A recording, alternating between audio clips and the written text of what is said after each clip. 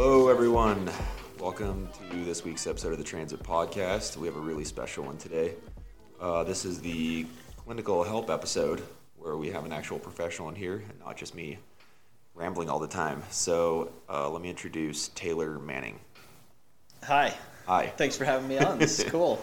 This is cool. Yeah. Your first podcast. Yep, first one. This is sweet. I'm excited for it. Yeah, I feel like every one of mine is my first one. I get nervous before every single one. Really? But this one, I feel like there's people are really wanting to hear this one from all the feedback I've got. So Good. I'm hoping it's going to be good. Good, yeah. Hopefully we give them something to take away from all this, right? So, Taylor, what's your background? Where do you want me to start, man? So background, I am a clinical social worker. So I have my master's in social work. So I kind of got my bachelor's in psychology up at Utah State, and then I came down here to Salt Lake. I'm from Salt Lake originally, so I came back home kind of. Went to the University of Utah for my master's. I did like a few internships or practicums, is kind of what we call them up there. Practicums at Odyssey House, so some drug treatment center, and then I did another one out in Bountiful at OCD and Anxiety, the OCD and Anxiety Treatment Center. So I learned a lot about anxiety, OCD, all that kind of stuff. And now I'm working at a private practice for one of the professors up at the University of Utah. Oh, that's a private practice that the professor owns? Yeah. So the one that I work at right now is I kind of found it through one of the professors up at the university. I kind of hit it off with him, and we were kind of friends, and I was just looking for opportunities. And so he actually took me on as a student, and then I just kind of transitioned right into kind of having my own little clientele and worked out of his shop. Sweet. Yeah. And that's Compass. That's Compass, yeah. That's Compass Counseling and Consulting. And we met because I am one of your, what would you call it, clients? Yeah, call it whatever you want. Yeah. So when I had my big not good time in life, my big breakdown. Right. It started, and I've gone through this in a couple previous podcasts, but I tried going back to my original therapist. He was a great dude, but it's just it was 10 years gone by, so we were just different places. Right, for sure. And then I found another one, couldn't work with my insurance, and then finally found you through, I don't even know how I found Compass Counseling, but I remember reading everyone's bios on the website, and it was between you and Gray. Right. I don't think I've ever met him. Yeah, I remember you saying that. But I needed to get in right away. Right. Yep. And you were available. And it worked and here out. we are. Here we are. Yeah, it was awesome. I actually remember that because this is an interesting topic just for therapy in general. Is just that fit with whatever therapist you're working with, how huge of a deal that is. Even disregarding sometimes the knowledge that a person has, sometimes it is that connection that you have with somebody, or just that relationship. That's the number one thing that matters in therapy a lot of times. So it is always interesting. And I feel like a lot of people get discouraged by trying to go to therapy because of that same reason of having to shop around. Yeah. Which there's no easy way to say it. Sometimes you do. Yep. Oh, you totally do. Yeah. I've gone to a couple where I was just this is not for me. And then, you get someone that where it clicks and you just are buddy instantly. And then you kind of feel like you're in a better place to chat. And oh, yeah. And go with whatever. But that first hour, oh, I yeah. always feels like you're just sitting there just being hey, hi, what's up? What do you want me to tell you? Yeah. No, I agree. It's been interesting. I've heard a lot of stories of I know that I've been the fifth guy on some people's list, and we kind of hit it off and we make it work. And then I've also been the first guy on somebody's list, and they've probably moved on from me and found somebody that's a better fit for them. So we're not all one size fits all, but it is interesting to see the different fits and the different stories. I had one person come in and they're oh yeah, my therapist fell asleep while they were talking to me, and I was oh dang. That's rough. Yeah, there's that, and some therapists would just first session come out firing and not have much background, say offensive things sometimes. Therapists are people, and depending on their mood, they might get triggered or ticked off or be a little more assertive than that person's wanting them to be on that day. So there's a lot of factors that play into finding that fit with a therapist, I think. It is kind of rough. I can't even imagine. I feel when people first go in, if they're willing to accept it, maybe they are waiting to have someone fire off at them because they just need to hear something else. Right. But now that I've been going to you for so long, I can't imagine not like just having sessions of just like random chats that aren't necessarily about any of my problems or anyone's current problems at first. Right. Like what you just said, I don't feel like you can even approach how to navigate someone's headspace without knowing some sort of background about them. Right. Yeah. How do you approach everyone's like first session? Like what's kind of like, do you have like a checklist of like, okay, I have a new client? Yeah. So I would say, and mine's pretty liberal, right? Like I kind of base it off. So the guy that I've learned a lot through, the guy who owns the practice that I'm at, he always puts clients first, right? So he's not stuck to like, okay, you gotta like do all this paperwork, you gotta fill out all this information so that I know this or that, or like questionnaires and that sort of thing. So a lot of it is just interview based. So I think kind of my checklist is based off him and some other like supervisors that I've had. But I would say I always like just give an introduction. I let them know the first session's gonna be weird. Like I'm pretty straight up about that. I'm like, dude, it's gonna be weird today. Like I'm gonna ask you a lot of personal questions. I'm gonna try not to go too deep. If I go too far too fast, like please let me know. Kind of like front load that of like this is all on your terms. Yes. So I really like to kind of front load that first off. I always tell them about confidentiality. Like I'll never disclose like their information to like the public or whatever that might be. Yeah. Obviously there's caveats, like if there's suicidal ideation or homicidal ideation, like we as therapists like are mandated by state to like report if there's danger in the community and try to like serve that person as best we can to like keep them alive. And then if there's like child abuse or abuse of like vulnerable populations or older people, like all that I have to report, right? So I just let people know so they can make sure they're disclosing what they want to me. And then after that, I think I kind of go into family history, background, like what's your upbringing, right? Like some people like come from like a nice little LDS Mormon family here in Utah. Some people are like grow up in like poverty in a totally different area, grew up with parents who are divorced, not whatever the family background is, kind of get their social supports. Like it's always interesting if people have a lot of social support in their life, if they got friends, if they don't have friends, if they're married, if they have a partner, if they don't have a partner. All of that information plays into like how I approach somebody and what kind of stuff we're going to end up talking about and how we talk about it, right? Yeah. So that's kind of my checklist of like the first stuff, and then the second part of the session I usually have with people is like why you're here. So is that depression? Is it anxiety? Is it obsessive compulsive disorder is kind of like one of my specialties, right? So a lot of times it's like OCD or anxiety, and how does that look for you as an individual? And then we kind of like learn about that on a broad level, and then hopefully we get to a few goals, and then I try to provide them with a little bit of psychoeducation on just like, oh, you're dealing with anxiety. Here's why anxiety exists. Here's why it's in your brain. Like we talk about like just what's happening in the brain when you're feeling anxiety, hopefully to normalize it for them a little bit and just like have a little bit of acceptance of like, oh, here's your goal. Here's what you're struggling with. Great. Like it's normal. It's okay that it's happening to you, even if it feels wrong that it's happening to you. And like, we'll get through this. So hopefully instilling some of the hope and then maybe laying down a goal or two kind of at the end there. Yeah. And that's brings back fond memories of me. Heck yeah.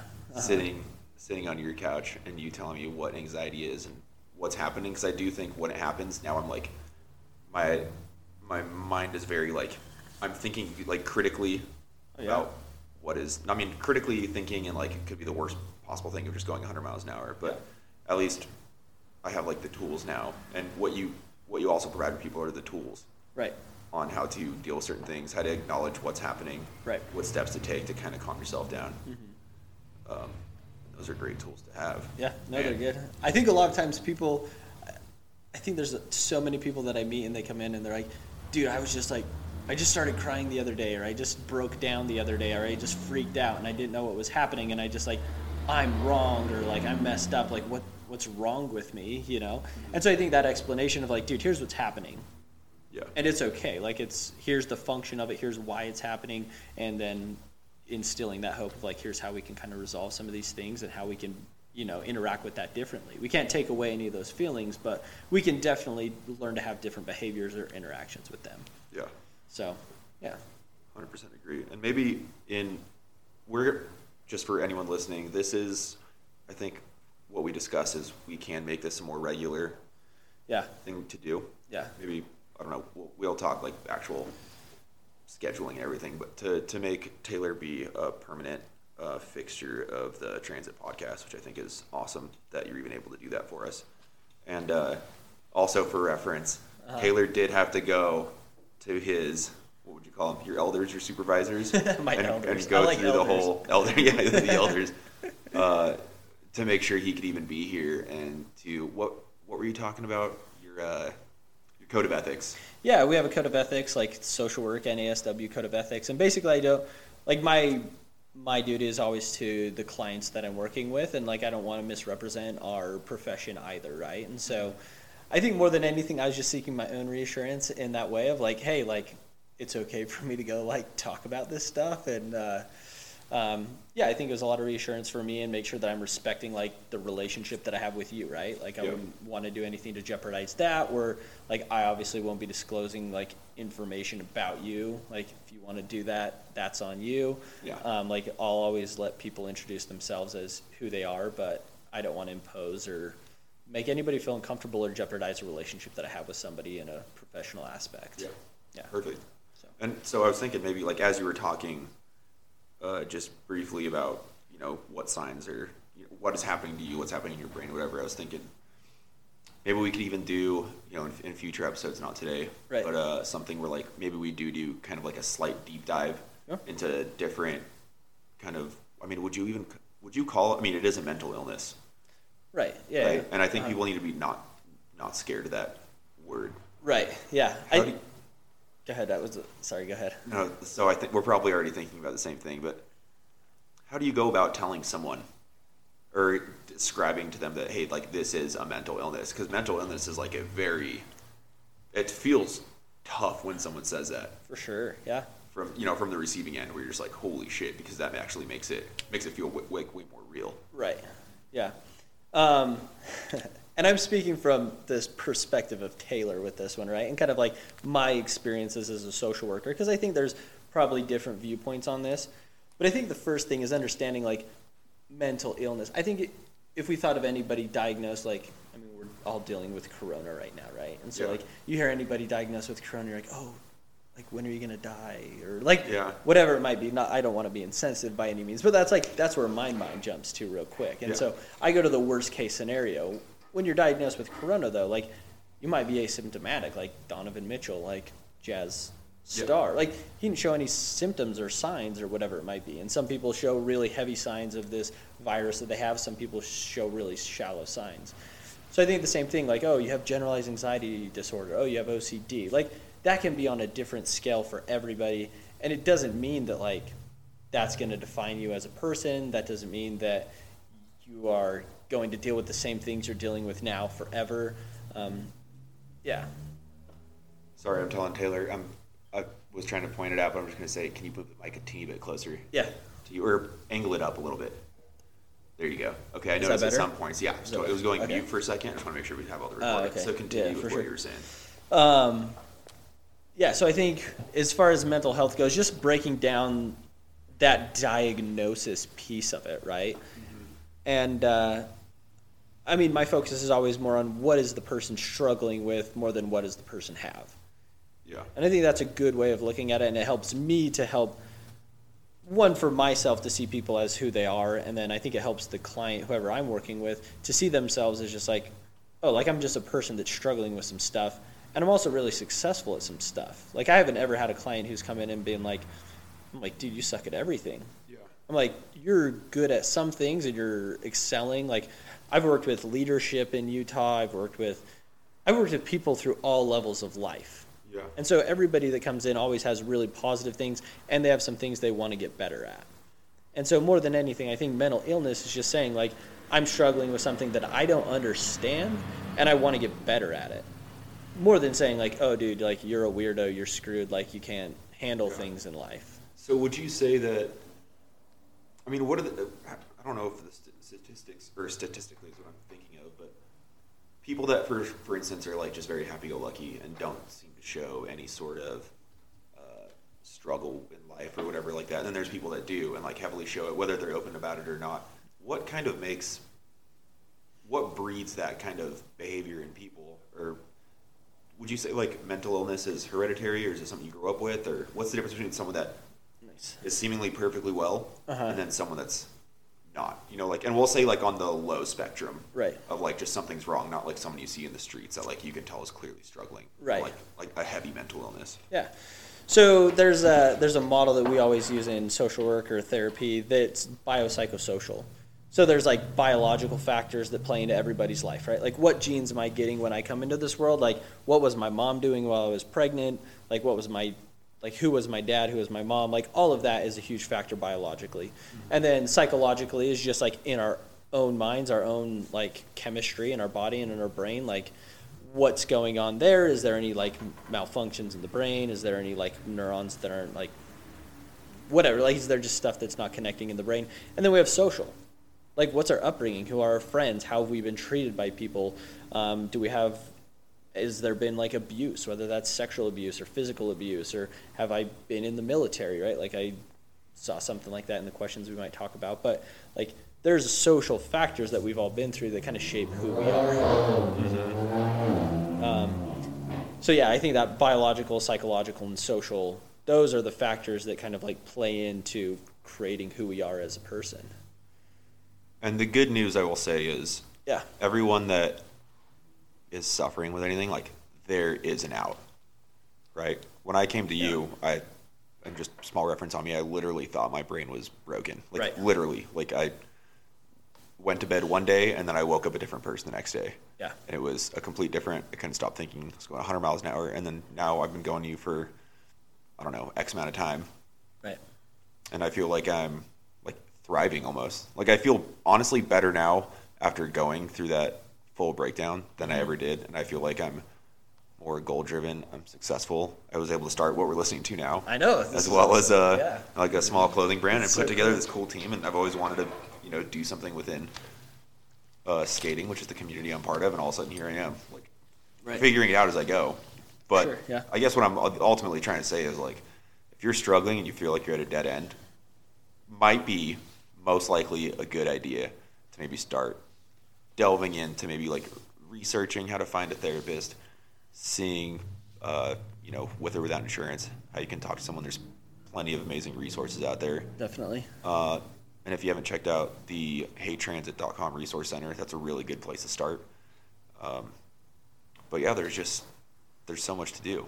Oh yeah, dude, there's a ton of hope out there. It's crazy. And like, I love your story. Like, and you're even going through hard things right now, right? Like, yeah, totally. And you're still like, you just called yourself thriving. Like, that's a cool thing to hear. Because you're like, oh, I'm struggling and I'm thriving. Like, a lot of times it's like kind of that all or nothing thinking that we get stuck in. And you're kind of experiencing that thing where you have that flexibility in your mind where you're like, I can do both. Like, I can struggle and still like succeed at the same time. I'm not damned to like one side or the other, basically. Totally. And I think when I started, it was mostly struggle. Right. But like you were referencing earlier, how some people are really good at some things and want help figuring out the negative side of their lives. I'm just like really flexing my positive muscle that I have right now. Heck yeah. Uh-huh. It makes it a lot less,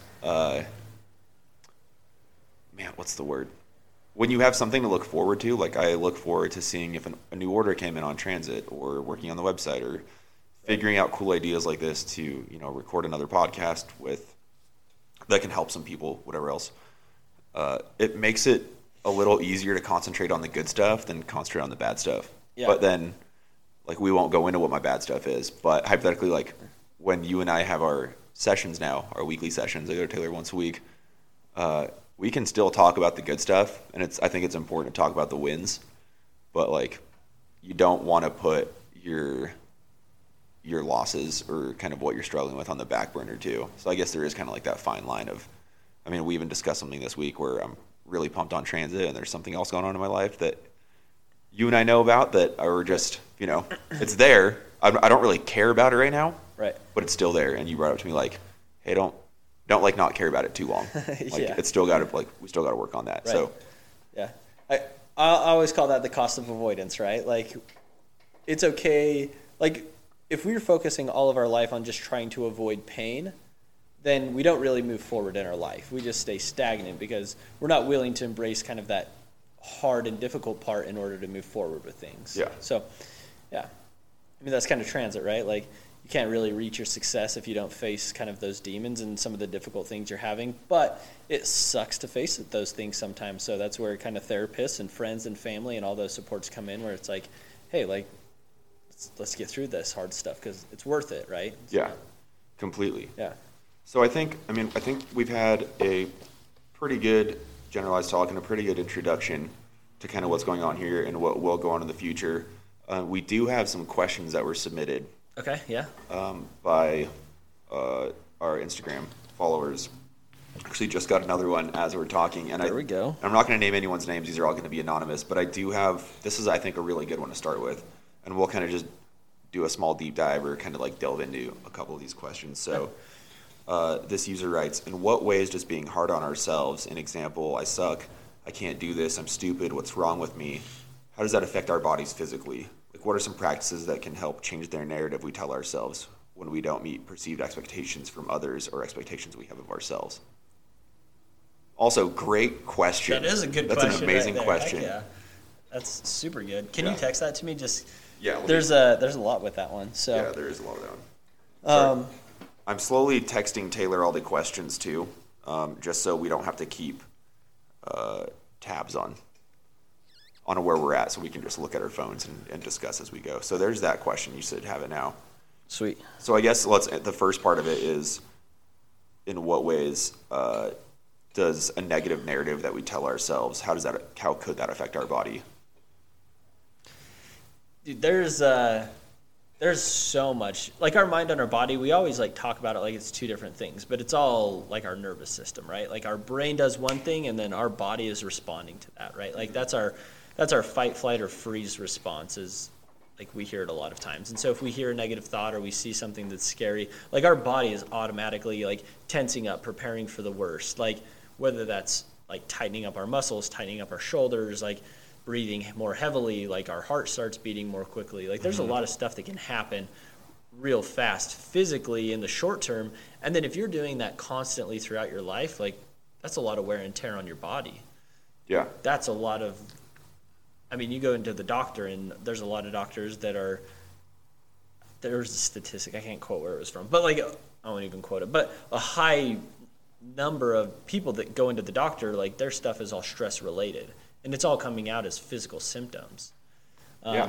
And so I think those negative thoughts that we have about ourselves definitely have physical effects that we don't even notice. And then I also think having those thoughts pushes us to treat ourselves like poorly as well. Yeah. You know, if you're having negative thoughts about yourself and then you're like, oh, I just want to escape this, like, I'm just going to go drink. I'm just going to go drink. I'm just going to go drink. And then, like, alcohol, you know, has a certain effect on our body if we're drinking it too much. Yeah.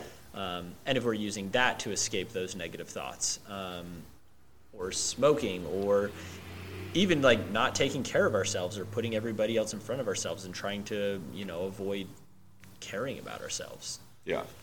Putting other people's weight on Right. yourself is probably, even though it's I'm not going to say valid, even though it's a nice thing to do for people to put, it's one of those things where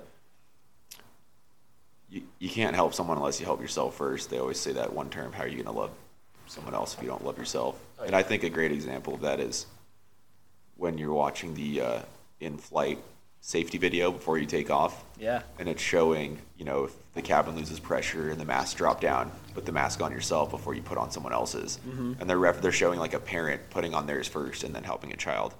Right. It's because no matter how bad you want to put that child's mask on, that child is not in a position to put yours on first. You know what I mean? Or, does that make sense? Oh yeah, 100%. I'm Yeah. not very good with my words, but the No, picture in my head, fantastic. No, you painted it perfectly. No, I agree with that 100%. And I mean, there's even like energies, dude. If my wife comes home and she's like pissed from her day, like, I feel it automatically. And if I can feel it, like, how much do you think she's feeling it? And she might not even be noticing it, or she might be trying to avoid it. But like it's there. It's like in our bodies now, and it's in the energy in our house, and our relationship, and our communication. Like those thoughts come out somehow. Yeah. You just don't like to admit it, or like to kind of confront some of those thoughts sometimes. But yeah, they definitely come out physically. I feel like you can. I mean, most people have, I'm sure, experienced where you go to hang out with your friends and you can instantly tell that your friend's not in the right headspace or not in a good mood. Yeah. And sometimes asking what's wrong is either the best thing you can do or the worst possible thing you can do. Play it by ear on that one. Right, exactly. But to go back to this user's question is, what can you do to kind of help change that narrative?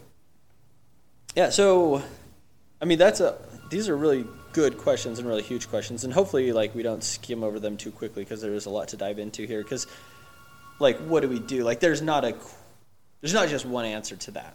Yeah. And it's going to fit differently for everybody, and every therapist is going to have some different ideas, and every individual person is probably going to have some different ideas. But, I mean, the first thing that comes to my mind is, like, treating ourselves the way we treat other people, right? So, like, if you have a friend, like, I mean, you have this awesome community of, like, the transit and skating community and all that kind of stuff. Mm-hmm. If somebody comes up to Kirill and he's like, dude, like, I'm just, like, super bummed out. I just think I'm a piece of garbage today. I'm not doing good. You're like, oh, dude, you're fine.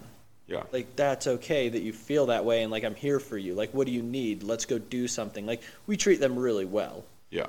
So I think that's, like, that first principle of being able to learn to treat ourselves and recognize when we're not treating ourselves well, and just validating and making sense of it. Like, if you're feeling crappy, like, it might make sense that you're feeling that way for that day, and that's fine to feel that feeling. You don't have to push it away or get rid of it or anything. Like, mm-hmm. Maybe you just, like, you need a hug from your mom, you know, like, who doesn't? Honey, like, it's okay. Like, you're fine. Like, I still love you. Like, learning to do that for yourself and accepting that, like, that's not a weak thing to do. I mean, that's the macho ideology kind of in our community and in America, is like, pull yourself up by your bootstraps, never have a bad day of your life, like, work 100 hours a week, every week of your life. I'm like, dude, I can't handle that. That's too much. Not like that anymore. And I think also, like, if you're having a bad day and someone reaches out to you to try to help you because they can tell you're having a bad day, whether you realize you're having a bad day or not, is learning how to accept the help that's being given and learning how to not, push away from someone. I feel like it's really, do you think actually that's a thing, pushing people away when you're already hurting? Oh, yeah. I think vulnerability is something we all try to avoid. I don't know if you listen to any Brené Brown, or anybody like listening to the podcast has listened to Brené Brown, but she's really good. She has some stuff on vulnerability. And it sucks to be vulnerable, right? Like, even having difficult conversations with, like, partners or friends or family members, like, it sucks to, like, go in and admit that you were wrong, or, like, apologize or reach out to somebody for help. Like, going to therapy, I don't know what everybody's experience is, but I've had a lot of people that they're like, even reaching out and saying, I need help.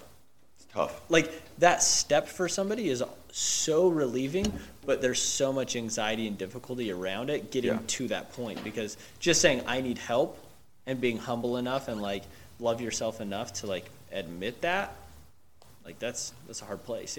That's definitely, like, a really good first step, or important first step, a life-changing step, I'd say. Right. So is there anything else that you would say about said user's question? Yeah. Man, there's a lot of places to go here. So I think the place that I really like, I resonate with mindfulness, right? So in my practice, like, I talk about grounding, I talk about mindfulness. And I think once we get into that negative narrative, there is a part of our brain that starts functioning that's not necessarily helpful. And so once that part of our brain starts firing off, I think us learning to observe it and being like, instead of being like, oh, I'm a piece of crap, I hate myself, like, I'm no good at anything, being able to be like, oh, hey, look, I'm talking super negatively about myself. Mm-hmm. Like, that's not even messed up. That's just where you're at. That's okay that you're talking negatively about yourself. But just noticing it rather than continuing that narrative and being like, oh, I'm talking super negatively about myself. Even if you can say that out loud, like, that's a huge step. And then the second step is, like, I mean, I would call it doing some mindfulness, doing some grounding, but, like, listeners probably don't know what that is necessarily. But basically learning to have something to bring you back to a different headspace. Yeah. So that might be like taking some deep breaths, like going on a walk outside and listening to the next door neighbor mowing his lawn. Like that might be going and taking like a cold shower. Like just doing something to get your brain moving from one area that is functioning to a different area. And we can talk more about that. I don't know if we'll go into depth about that today or if you want to go there. Or I think it'd probably be a good topic to like deep dive into. Yeah, I think that'd be a good something deep like dive that. topic. But would Right. I mean, if you had to like, I can't really, me especially, I can't really say, hey Taylor, can you break down mindfulness in one sentence of like what Right. it means, because Right. half of our sessions have been just, you kind of figure out what it is, and then we talk back and forth about how, how I've exercised that muscle or Right. whatever else. But if you kind of had to give like a brief description for the person that's tuning in right now or tuning in for the first time, and maybe they're, like even like, what would you Google kind of thing if people just wanted to deep dive before the next episode, or Yeah. kind of what would be like the bullet point topic of what mindfulness is? So I think learning to be mindful. So mindfulness is kind of a form of meditation. So if we break it down, I'd say mindfulness is just learning to focus on one thing in the present moment and with a non-judgmental attitude. Okay. And so if people are interested in like that meditation, that mindfulness. So meditation and mindfulness are always misconstrued, I think, as like, oh, it's something that like I like meditate and then I feel happy and all spectacular afterwards. Mm-hmm. And I've never found that to be the point of mindfulness. The point of mindfulness to me is just to get present, just to get back to the moment. Because you're like, oh, I'm a piece of crap. Like, I'll never succeed in the future. My wife or my girlfriend's going to break up with me. My partner's going to hate me. My family's going to abandon me. And like most of the thoughts that we have are not true. Yeah. They're just there. They're in our mind. And so we're running, like boom, boom, boom, moving toward the future that doesn't even exist. So mindfulness is just saying like, hey, bro, like, what's it like to breathe through your stomach as deep as you can? Like, see how far you can push your belly in and out. Yeah. Like, take that moment just to be present instead of continuing with that narrative. And so I think the whole idea of mindfulness is just to learn to get back to, like, the grounded position, like, where are we at right now, rather than continuing with that narrative where it's, like, talking crap about yourself or telling yourself how bad your future is going to be or how you'll never succeed and all the reasons why you'll never succeed, right? And, like, bringing it back to the present. And what other things can someone do that's going through, whether it be like a panic attack or some sort of anxiety, just to like get themselves present? So there's like a lot of breath work, right? Like, so breathing, and then we got 5 senses that we barely ever notice, Yeah. right? Like if we even take a moment right now and we're just like, listen to the noises. Like there's a few noises going on even with us. There's like the hum of traffic. There's like it won't come across in the audio they hear, but there's like the static in our headphones. Like there's a lot of stuff going on. We're feeling things constantly, like physically. We're looking at things constantly physically. So use all of your senses to come back to the present. I think that's a really nice one. I agree. Those are the two that I really push and really practice with people, is like a lot of breath work and then a lot of like using our senses, that like those are so tangible and so present. And it just takes practice on our end to be able to use those things, but they're always there for us to use. It's tough at first. When For you were sure. first teaching me that, my mind still wanted to move so fast that I couldn't concentrate on like, what am I feeling or what am I doing? How do I breathe or whatever else. Right. But if you do practice, it does become very easy. Right. I think a couple sessions ago I was telling you something like that, where Yeah. I felt I was getting all kind of crazy on myself again, Right. Yeah. and just start looking around. One thing I've been doing is like, I'll pick a color in my head and then just try to find like, I'll look around and try to find like 3 things that are that color. Right. Like little, you can do like little dumb things of, Right. What can you feel? Go outside, go feel like a tree bark, grass, and, Oh yeah. a piece of wood or something. I don't know. It doesn't matter. Like just giving yourself a small little task to do too, I think helps. Yeah. Being task oriented also helps too. The hardest thing about this is it sounds stupid, I think, right? Like you kind of hear it and you're like, oh, that kind of sounds silly to some degree, but you do it and it's so real. Like they've done like brain scans of people who are very anxious and then they walk them through a mindful technique. Literally the place that their brain is functioning changes. Yeah. Like that's the goal of this, is to change where you're functioning in your brain. It's not to do anything else. It's to get you back to that logical brain that you want to use to make good choices and to find hope. Yeah. So, yeah. Great. anyways, we can. Should we? Yeah. I mean, first of all, that was a really excellent question. Yeah, that was awesome. And there's more that we can unpack with that for sure. Yeah. Especially with the expectations, right? We kind of touched on that earlier. I think for now, because the people that are asking these are gonna go back and hear this. Okay. And I do have a feeling that a lot of those people are probably gonna write back with follow-ups to those questions. Yeah. So I think we should the way we just unpacked the last one was great, but I think also important to get through some of the other ones and see what their follow-up questions are going to be. Because I can almost guarantee as soon as this episode comes out, it's going to be kind of like a small flood of other people. I think this is going to help out a lot of people. Yeah. And in turn, a lot of people are going to have questions. Cool. And maybe people that didn't answer before and saw the post that we were going to be doing something like this. Right. Were more on the reserve side. Maybe they even clicked it and started typing and deleted it because they didn't want to. Right. But now they can kind of see that where this is going and have a little bit more expectation. Yeah. No, that'll be good. Maybe we're saying things that people don't care about. Maybe we're saying a lot that people love, So Yeah. it'll be good to get the feedback and kind of see what we should dive into more deeply. Completely. All right, so we're going to move on to the next question, and I'm reading these questions all as they came. And for a background for you, Taylor, I'm looking at the very first question. Okay. And it references the name Keaton. Yeah. And Keaton Newsom is a rollerblader that passed away. Okay. On his own behalf.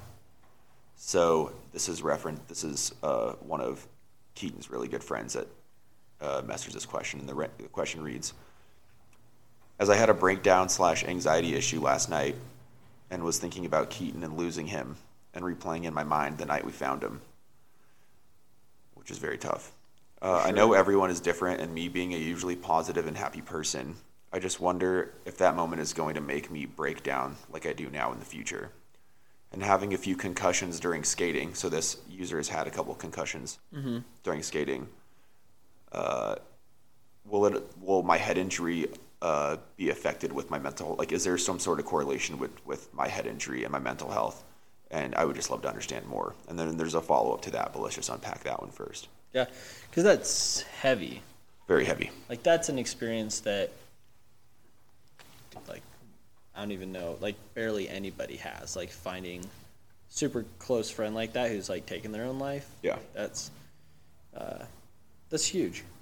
So, like, whoever the user is, like, first off, validation, and, like, that is an experience that's abnormal for a human to go through, basically. Like, we don't really have a book of, oh, here are the following 5 steps that you take precisely in order to handle this exact situation. Like, that is just a hard one to handle in general. Yeah.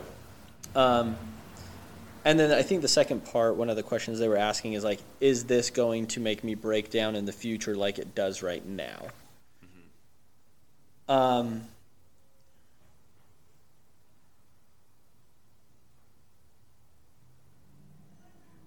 That's a hard question for me to answer in general, right? Or, like, for Totally. this person specifically, maybe. And I think yeah. you can. And Right. when the goal of this cast is, like, we're not going to super deep dive into everyone's stuff. Right. A situation like this, I think it is important to find someone in your local area, Right. and work through these. But this is just a generalized kind of, for the sake of discussion. I know other Right. people, I'm sure, have gone through something similar. Yeah. And so, I mean, one, everybody handles it differently. The most important thing, though, is, like, going through it, not avoiding it, not, like, go through it at your own pace, whatever pace that is. And all of the experiences you're having are normal because you're experiencing them and you're a human, and so it's part of the human experience.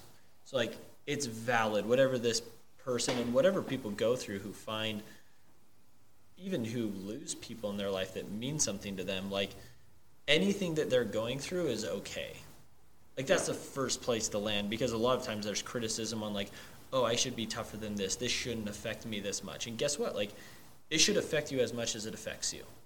Yeah. Because it's meaningful, because it's you, because it's personalized to you, and because you're an individual going through an experience that, like, there's not a precise way to handle it. It's just a difficult situation. And so as far as like breaking down now versus the future, I guess I would answer this in a more general fashion of like not necessarily. I think that it's going to be a powerful experience for anyone who was involved with this experience. And I think time plays a large effect, especially as we go through and we process and we talk about these things, as we share our emotions, as we express those emotions, as we write about it, as we do art about it, as we skate thinking about it, as we continue talking about this person and like, you know, figuring our own way to, you know, pay homage to them or like remember them in a positive light and all the awesome things that, you know, he kind of stood for, and acknowledging his struggles as well and kind of unifying around that and, you know, kind of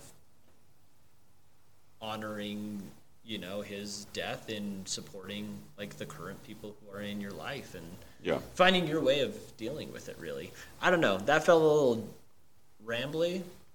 No, I mean, like I said, I think for a generalized discussion, and that's that might be that's probably the heaviest question on here, I'd say. Yeah. And it's tough, and I don't think anyone expects a miracle answer. I don't think anyone should expect a miracle answer. This is one of those things where you have to. Well, what you were saying earlier, like you're just going to go through the motions no matter if you're ready for it or not, and there's no possible way to get ready for something like this. So you just have to literally take it as it comes, and learn from, you know, every hour, every other thought, and just get better at practicing and being mindful for these type of scenarios.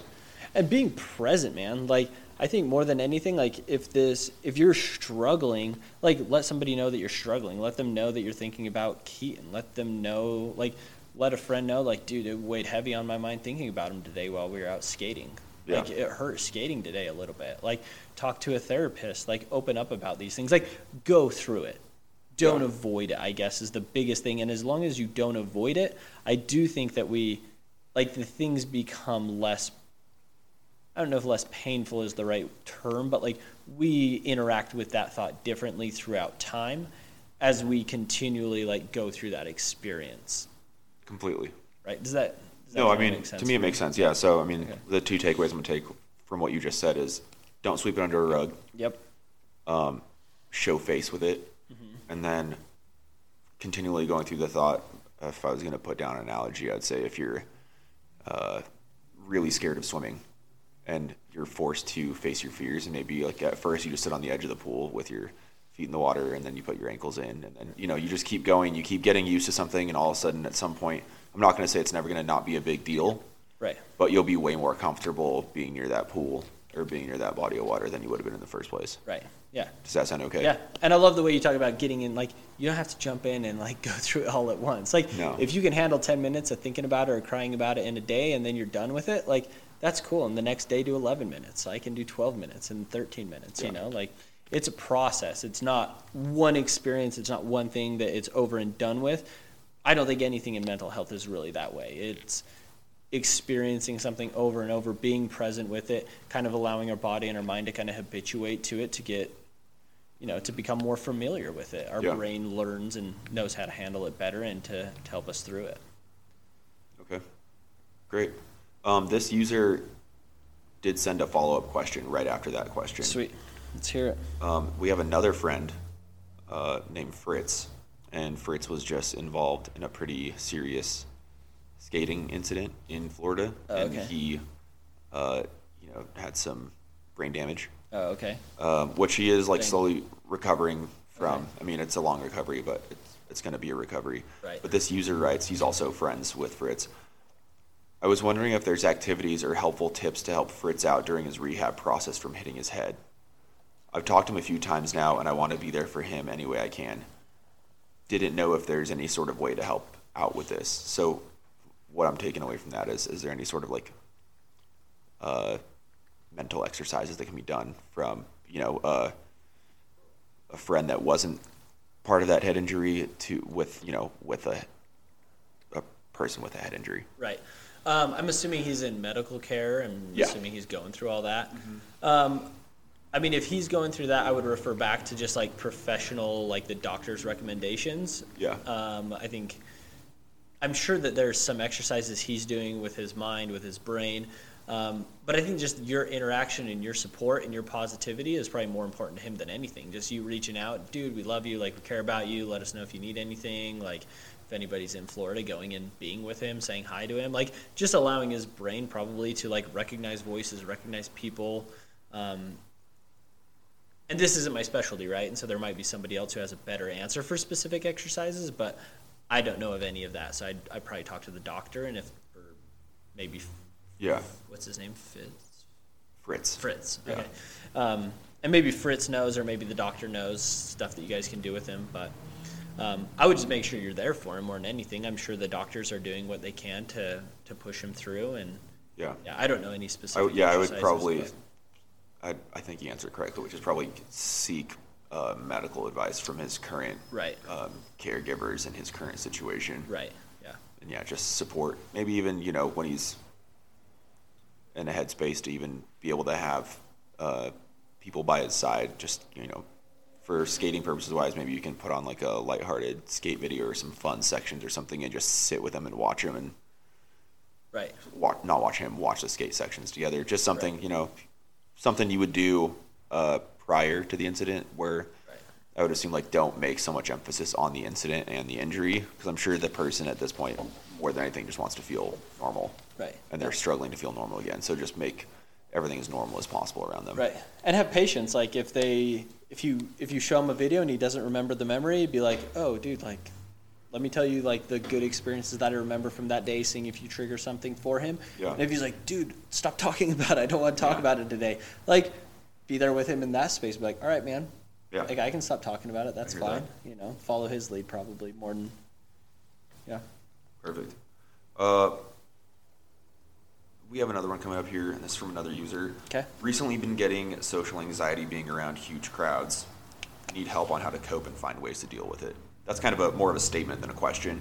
Right. But I think a lot of people probably go through something very similar. Yeah. So I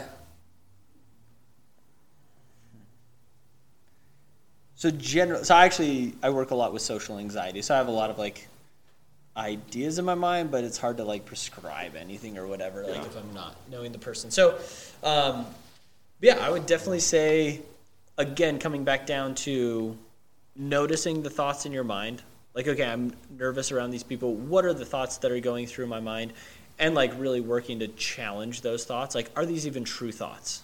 Mm-hmm. I'm hanging out with this person, say you're going to a photo gallery or an art gallery or something like that, and there's going to be a lot of people there. You're like, maybe I'm not going to fit in the crowd.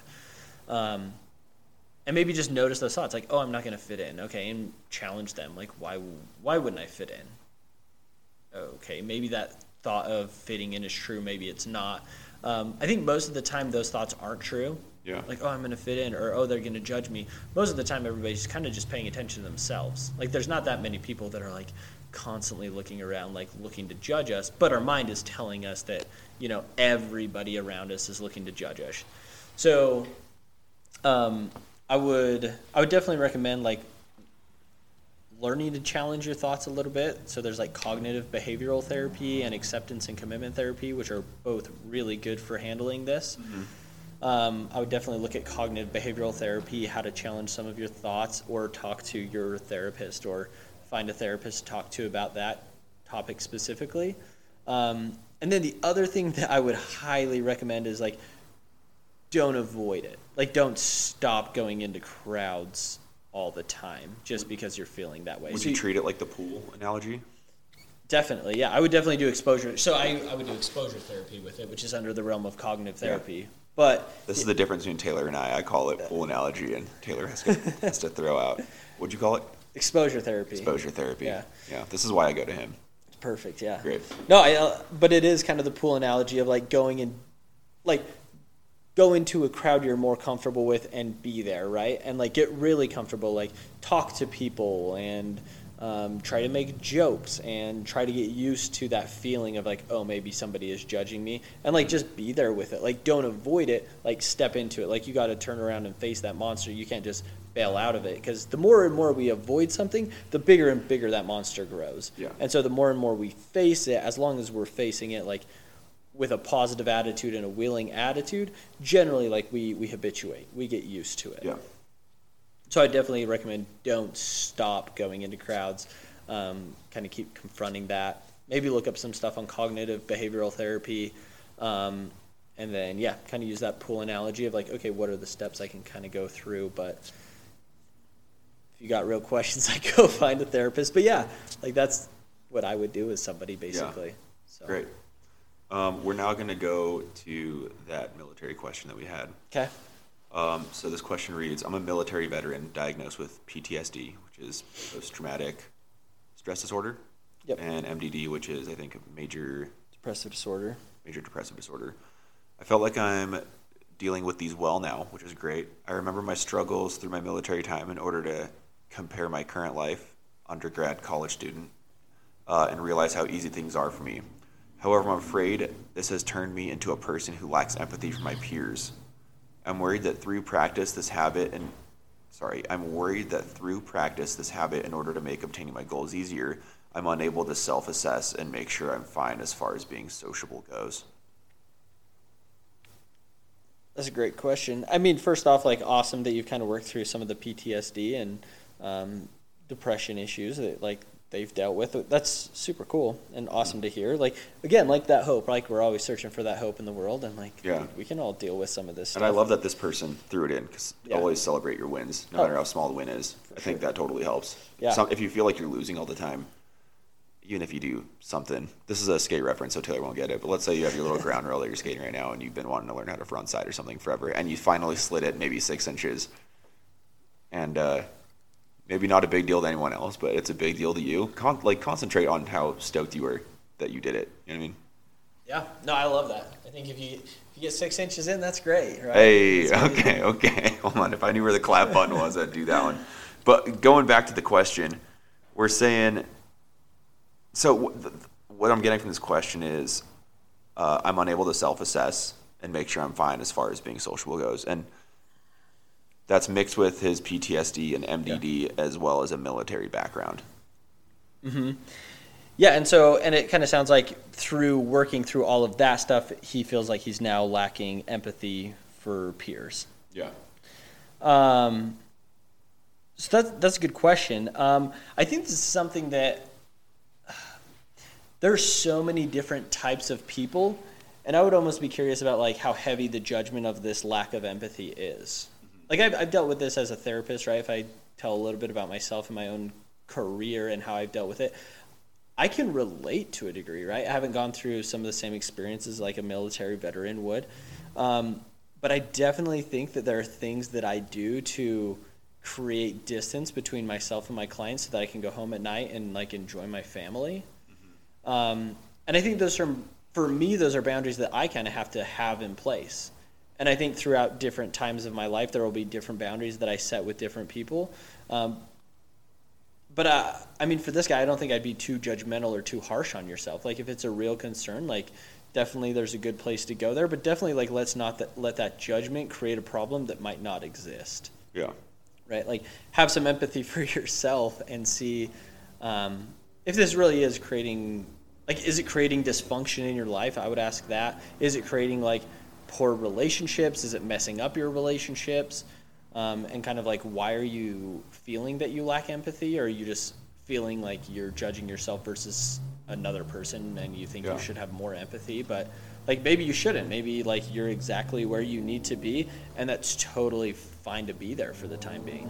Yeah, and I think this person you'll recognize his question being asked, and I think for all the things that Taylor just mentioned, if you want to do a follow-up for the next episode and you want to kind of fill us in on some of those questions that you just gave, we can unpack it a little further. But I do think this is one of those things where we probably need a few more background things to delve in a little deeper. Yeah, and I think, like, kind of touching on that point that I was just making, everybody wants to be perfect and amazing at everything, right? Like, we see a friend who does a front side slide, whatever it is. Nailed it. Right? Whatever it is. You're like, halfway there. Okay, I'm halfway there. Whatever that move is, like, you see somebody do it better than you, and you're like, oh, I have to do it that good.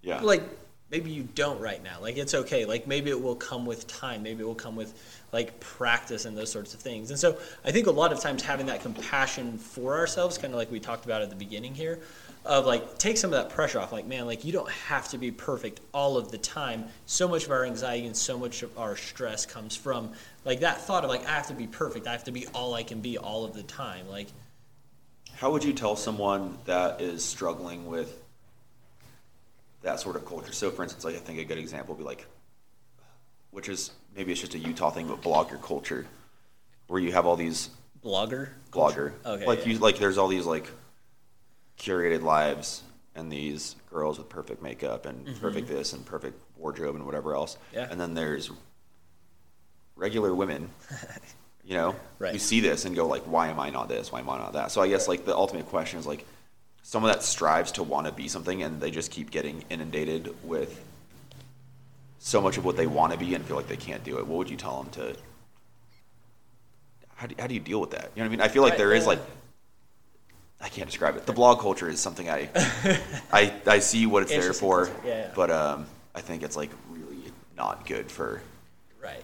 It's like seeing Coca-Cola ads or something everywhere you go, when like you should be seeing water ads. It's like Instagram feed. Like, you're just seeing highlights of everybody's life. You're like, why am I not on vacation all the time like them? And they're not on vacation all the time. Like, you're just seeing all of their vacations. Yeah. I'm trying to like rein back in the original question that you kind of asked. So the original question is like, I'll tie it back into the fact that maybe there is some person that really wants to learn how to do a certain grind, and they can't, and they just keep seeing how everyone else can do it, and they're getting frustrated with themselves. Right. Yeah. Okay. How do you beat the frustration? So first off, if it is on social media, because I think this is a huge thing, especially right now where we're all quarantined and whatnot, like take a break.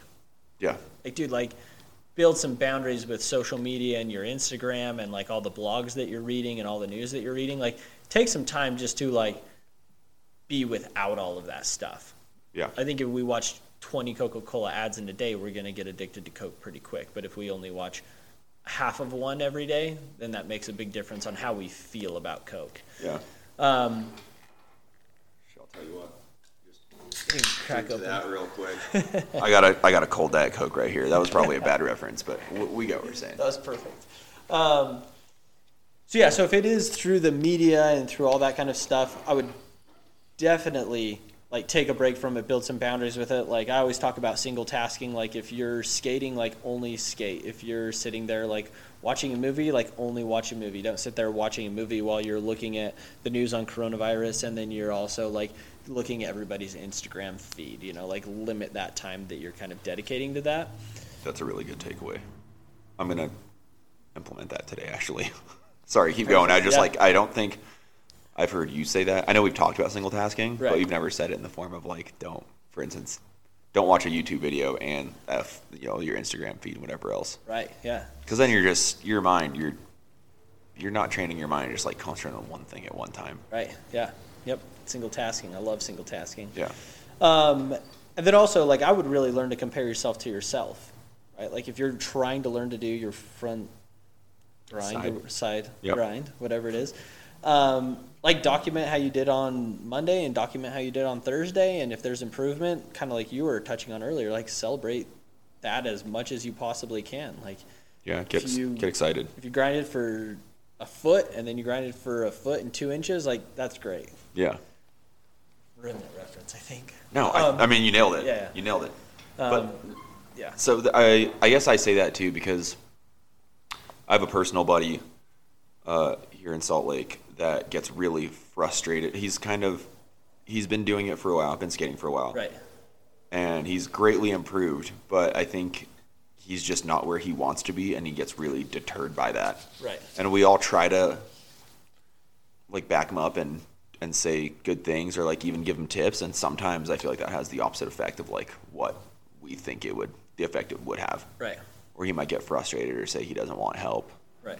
Or whatever else. So I guess like how do you reach and I'm sure probably every scene that this person exists in, or I don't know how to rephrase that.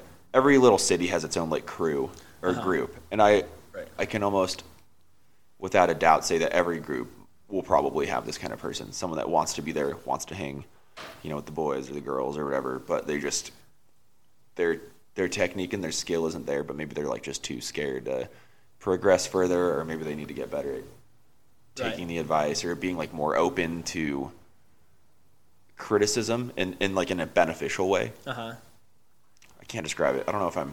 No, I mean, the first thing that I go to, right? So I do a lot of mountain biking. So mountain biking is my main thing that I do. And I have a lot of buddies that I'm like, dude, like come mountain biking. They're like, dude, but I won't be able to keep up. Like it's not. Okay, great I won't example. be able to do that. And like my first thought is always like, dude, I don't care if you can keep up. Like I'm not.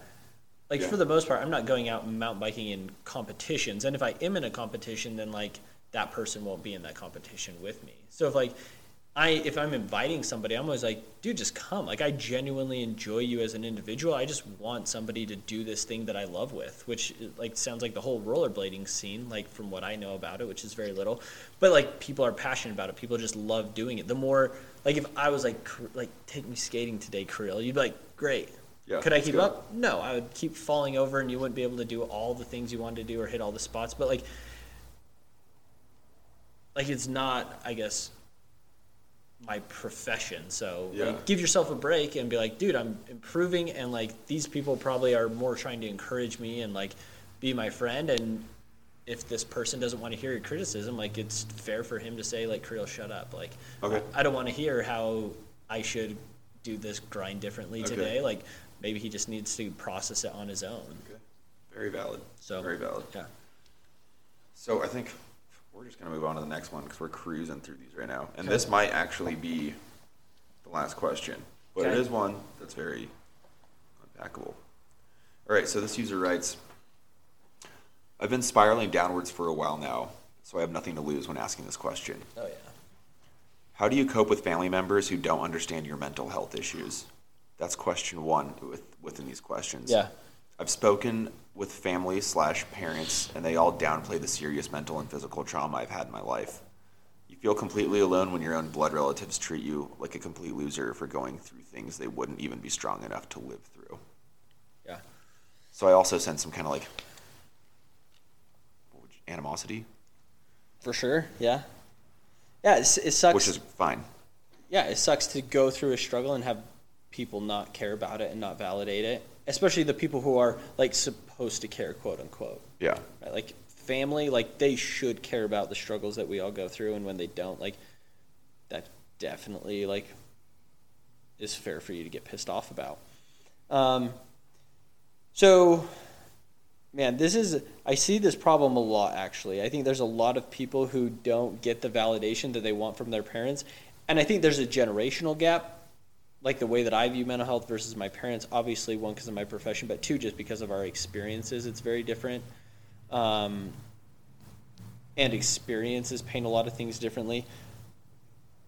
More than anything, like I guess I would ask these questions before I gave any sort of answer, but like are they open to learning more about your mental disorder, right? Like education is huge. Like if somebody doesn't know what you've been through, then it's hard for them to have compassion about it, right? And also they might not be open to hearing, so that's like kind of another place. But like are these family members open to hearing about it? If they are, like you will have to be vulnerable enough to like open up to them to actually educate them on what your suffering looks like and what your suffering feels like. Yeah. I think as we share our experiences, people begin to understand our experiences a lot better. But if we never share them, then they're hard to be understood, obviously. And then if they're not open to hearing about it or anything, like, and you have tried over and over, I think it's healthy to build boundaries with them, right? Like, this is always a thing that I feel nervous telling people in general, so take all of this with a grain of salt. But like, it's almost like killing hope. Like sometimes like that hope of like my family's going to understand and then they're going to understand me and they're going to support me through all of this. Like they might not. And so it might be a process of like letting go the hope and like that push that we have saying like they have to understand, they have to, and just say, you know what, they might not. And this is where they're at, and that's their ignorance. Like that's not on me, that's totally on them, that they don't understand it, they don't get it, they haven't lived through these things. And then build your boundaries. Like, especially if the things that are mentally disrupting your life are like, oh, come over for this family dinner where whatever is happening or so-and-so is going to be there and that person is somebody who like sexually abused you. Be like, I'm not coming over. Yeah. Like that person like messed with me when I was young, and like I'm not going to see him. Like that's a fair boundary for you to build, right? Yeah. And so if the family doesn't understand it, it's fair for you to start to implement those boundaries. Sorry, I went to like the extreme circumstance there, but I don't know the circumstance, but that's kind of some of the things that I totally deal makes with sense. and it comes to my mind. So I talk definitely about boundaries, and definitely opening up and being vulnerable and sharing if your family's opening to it, and if they're not open to it, like learning to slowly let go of that hope, I guess. And there's a lot more to go into that with. Yeah. But definitely like building your boundaries and what is fair for you. And if your family doesn't want to hear about it, it's okay for you to set some firm boundaries with them of like, okay, then here are some things that I am not willing to talk about or willing to do with you guys. If you guys are always downplaying them or like not opening up to them, then I'm not going to open up to it either, because it just causes me pain when you guys reject it. Yeah. I think. And find other supports, right? That doesn't mean just be alone with it. Like, if your family's not getting it, like use your skate community, use your friends, use your partner, use these other relationships. Like we have to experience it, but if your family, you can't force your family to understand it if they're not willing to. Yeah. So it might be building firm boundaries with them, and then finding other really positive supports that can provide you some nice some backup. Okay. Yeah. I agree. I think, and everyone take advantage. I mean, these trucks go by at the best times. If you're in the skate community and you're listening to this, you're probably part of the skate community. The skate community is one of the best communities, I think, ever. And I think this goes for anyone's. Right on time, Taylor. For real, huh? Just flexing. And we're here at Acme Camera in Salt Lake City. We're recording. Luckily, Jacob let us use the space. Whether it's your mountain bike community, your skate community, you have a chess club, you have you meet together with a group of guys and play World of Warcraft or Dungeons and Dragons, whatever, your gaming community. Like, I'm sure even if you guys are all kind of always talking about what you enjoy, and then randomly one person in your group was like, hey, so this is like kind of going on, what's your opinion on this? And it might catch everyone off guard. I think everyone's gonna have a pretty good time chiming in and trying to help you feel better and work through it. Oh yeah. So reach out to the maybe it's not your best friend. Maybe it's your one friend who's not really sure what you're up to when you go play chess with like your other friend group. But maybe it's that friend group that can sit and critically think with you and figure out how to best cope with certain things in your life. I think everybody gets surprised by the overwhelmingly positive response that you get generally when you open up. So I had one client I remember a really long time ago, and I know that he's fine with me kind of sharing a little bit of his story. But he was really struggling with like OCD, and his OCD thoughts were really gruesome, and he was like, I just can't tell anybody about this. Like, it's so scary. And as soon as he opened up to his coworkers about it, he had like 12, like, I don't think it was 12, that's an exaggeration, but literally like 5 people that he started referring to me that they're like, dude, I'm struggling. Like, who do you see? How do you get through this? Like, I need help. Like we are all suffering at some point in life, and we're all kicking butt at some point in life. And so as you guys open up about it, I think you guys are going to see like a pretty positive response and a pretty like fulfilling community just in being able to talk about some of this stuff that we're all a little afraid to talk about, but we're all experiencing. It's like the elephant in the room that nobody knows exists, but it totally does. And as soon as somebody like opens up the door to that elephant, everyone's like, dude, I got some stuff to say about that too.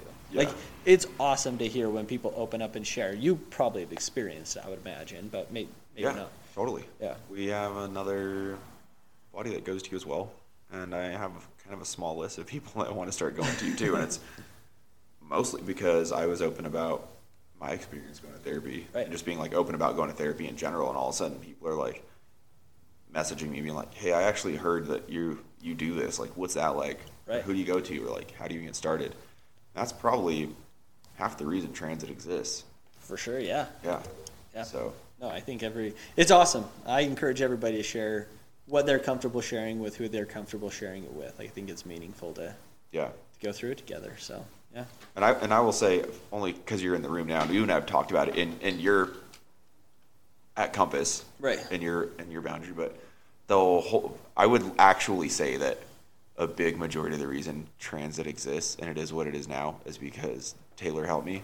So when I started going to therapy, transit was never even like a thought in my head. And then it was just literally all cultivated within hour sessions, sitting in a small, not very well decorated room. Taylor, we're going to fix that. Where it started as like a little idea of like, I started kind of like getting into making clothing. Huh. And then it was kind of like, well, I've always wanted to do something with rollerblading. And then up to like coming to Taylor and being like, hey, I'm thinking of these couple names. Mm-hmm. And for anyone that doesn't know, those names are either going to be transit or recreate. We went with transit. We can go into why I was thinking recreate another time. But just going to that, and then all of a sudden, you know, it's going from, well, this is the name. Well, hey, Kirill, what are your next steps? And then it's like, and then all of a sudden, every session we were kind of chiming in, like, well, what'd you do this week with transit? Right. Yeah. And every time I kind of like give like a little report back of like, I did this, yeah. And it might have been, I did nothing this week. To it might have been, holy shit, we built a website in like 2 days, or you know, whatever it would have been, or yeah. Or this is who's on the team now, or I got this news back, or I got this feedback. So, right. Thank you, Taylor, for helping me walk through. I was gonna say, dude, you did all of it. Like you did all the work. Well, I mean, other people that listen to this, there's other people that definitely helped. And oh yeah. And Taylor knows if you helped. Taylor knows who you are. I've told him about every single person that's been involved in helping transit. But even though maybe I thought of it, and you know, Tori has partnered up with me, and Stefan helped build it, and Train helps print it, and you know, X amount of people take photos for me, and whatever else. I will say, like, I should really throw you on the website as like part of the team, because you really did help like cultivate what it is now. And I don't even really know what it is now. I mean, I have a pretty good idea, but I know like it's just forever going to evolve as well, and that's right. Pretty cool. Yeah, it's a cool part about transit. Yeah, it's just open to a lot of all things. All encompassing, all welcoming. Yeah, I love the culture around it. Right, like just having these discussions, breaking down those stereotypes and those terrible feelings that we all feel. And being like, dude, they're okay. Like, we'll get through it. There's a ton of ways to get through it. Definitely, it sucks sometimes. That's normal. And go rollerblade as well. So yeah. It's recognizing the issue. Oh yeah. Yep. And deciding that you want to change that boundary. Actually, what you were talking about earlier, that boundary might be like, I don't want to feel like this anymore. Right. And then all of a sudden, you have a path. Yeah. To work on and walk through. But I think we're going to wrap it up. I'm going to ask every podcast I've been doing lately, I do like a top 3 at the end. Oh, all right. So I'm going to ask you, and I didn't tell you your top 3, so we're just going to go off the bat random. So top 3 concerts you've been to. In no particular order. All right, so Atmosphere. Okay. He's like my favorite rapper. Atmosphere has deep roots in rollerblading. I don't know if you know that. Yeah. Rhymesayers Entertainment. See? Yeah, Taylor's wearing a Rhymesayers hoodie right now.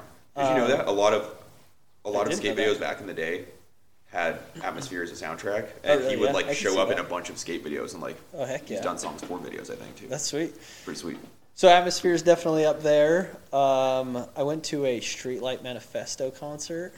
It's like weird. A ska band. I don't think we've ever talked about this, but Streetlight Manifesto was one of my favorite bands. Dude, when I was in awesome. high school. Yeah. I was actually listening to Real Big Fish today. I just went kind of back into like a little ska phase. Yeah, we can go back into the dude. That's some good music right there. Really good times. Heck yeah. Ska's really fun music. If you guys have never listened to ska, it's pretty fun. Yeah, ska's outstanding. Very dancey. Very put you in a good mood. A lot of horn. If you like horns. Yeah. Oh yeah. They're fun though. Their lyrics are good too. Yeah. Then I'm trying to think what my third favorite one is. There's so many good concerts. I would probably say I went to one up at the U. I think it was like with Mattis Yahoo and Brother Ali. Okay. That was probably my third favorite one. Sweet. It's good right there. Okay. So let's go top 3 people that you'll never be able to see because of whatever reason. Maybe they aren't alive anymore, or maybe just like they're not a band anymore. Meet or see that I can't. Yeah. So like we could say that like a Dead or Alive, or maybe like they just don't tour. They're not a band anymore. You'll never be able to see them. Someone you've always wanted to see. Oh, like in music specifically. In music specifically. Oh, okay. I mean, this is more like prime things for me, but mostly it's like seeing like Led Zeppelin, Pink Floyd, like prime time of their lives. I think those would be amazing concerts. I think a lot of people would have those answers too. Yeah. All right, you got a third one to pick. A third one to pick. I mean, honestly, I don't know. Like Elvis Presley. Yeah. Could you imagine seeing a concert with him in it, dude? That'd be with the pretty crowd rad. going as wild as they did and everybody. Like that would Yeah. be an atmosphere to experience right there. I It'd think. be huge. Yeah, I used to do like this color run. That was my job, like in college. I did like the color run things at a company called the Color Vibe. Dude, I used to do graphic design for Run or Die. Okay, yeah. Remember them? Uh huh. Yeah. They were one of More our competitors similar back in the day. than. Yeah. I think, yeah. But I went to Elvis Presley's hometown. Yeah. Why am I Starts blanking with on a the T. I can't remember what it is, but we went there and we did a Yeah. color run there, and like they have statues of Elvis and all of this stuff, and ate at these restaurants with like Elvis themes, and it was a heck of an environment. Like all talking these about years Graceland? later, huh? Are you talking about Graceland? No. That's his property. Yeah, it was. It's somewhere. I'll find it out in a knows? minute. Yeah. Who knows? All right.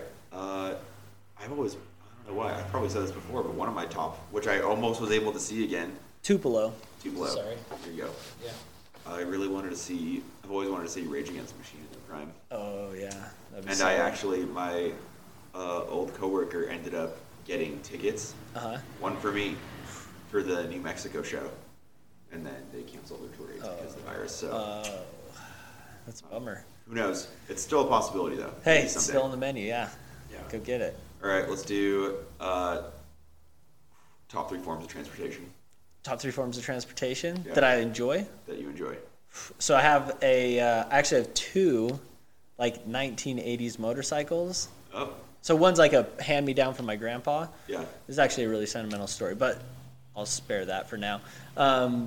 So that's like number 1, like 1982 Honda XL 250. Okay. That's number 1. I love that bike. And then number 2 is probably like I love mountain biking, right? Yeah. So I ride my bike around a lot of places, just like to cruise around. Okay. 3, I just go with my trusty old truck. There you go. Yeah, The old F-150. the old F-150, man, that thing's solid. Bill Ford tough. Bill Ford tough, better believe All it. right. Okay. Right on. Well, man. Taylor, thanks so much for having us. Sorry, you're very Thanks for welcome. having me. Yeah, you're very welcome for me having you. No, but we'll continue to do this. I think this has been like actually amazing first one. Good. I'm really pumped on it. This is Taylor's first podcast. Yeah. This is the first one where I'm just not like rambling, which is great. Actually, but everyone's really loved the other ones, which is good. Well, hopefully. I think this one's going to really set the bar, so I'm Yeah. pretty excited. And then we will keep doing this. I don't know how often we can do it, but we'll try Yeah. to get it, when we can. So keep sending in questions. Keep just being you and keep surviving. There we go. All right, this is Crow Brainin, and Taylor Manning. we are out. Philo. I like to rip off mics and clock up dice that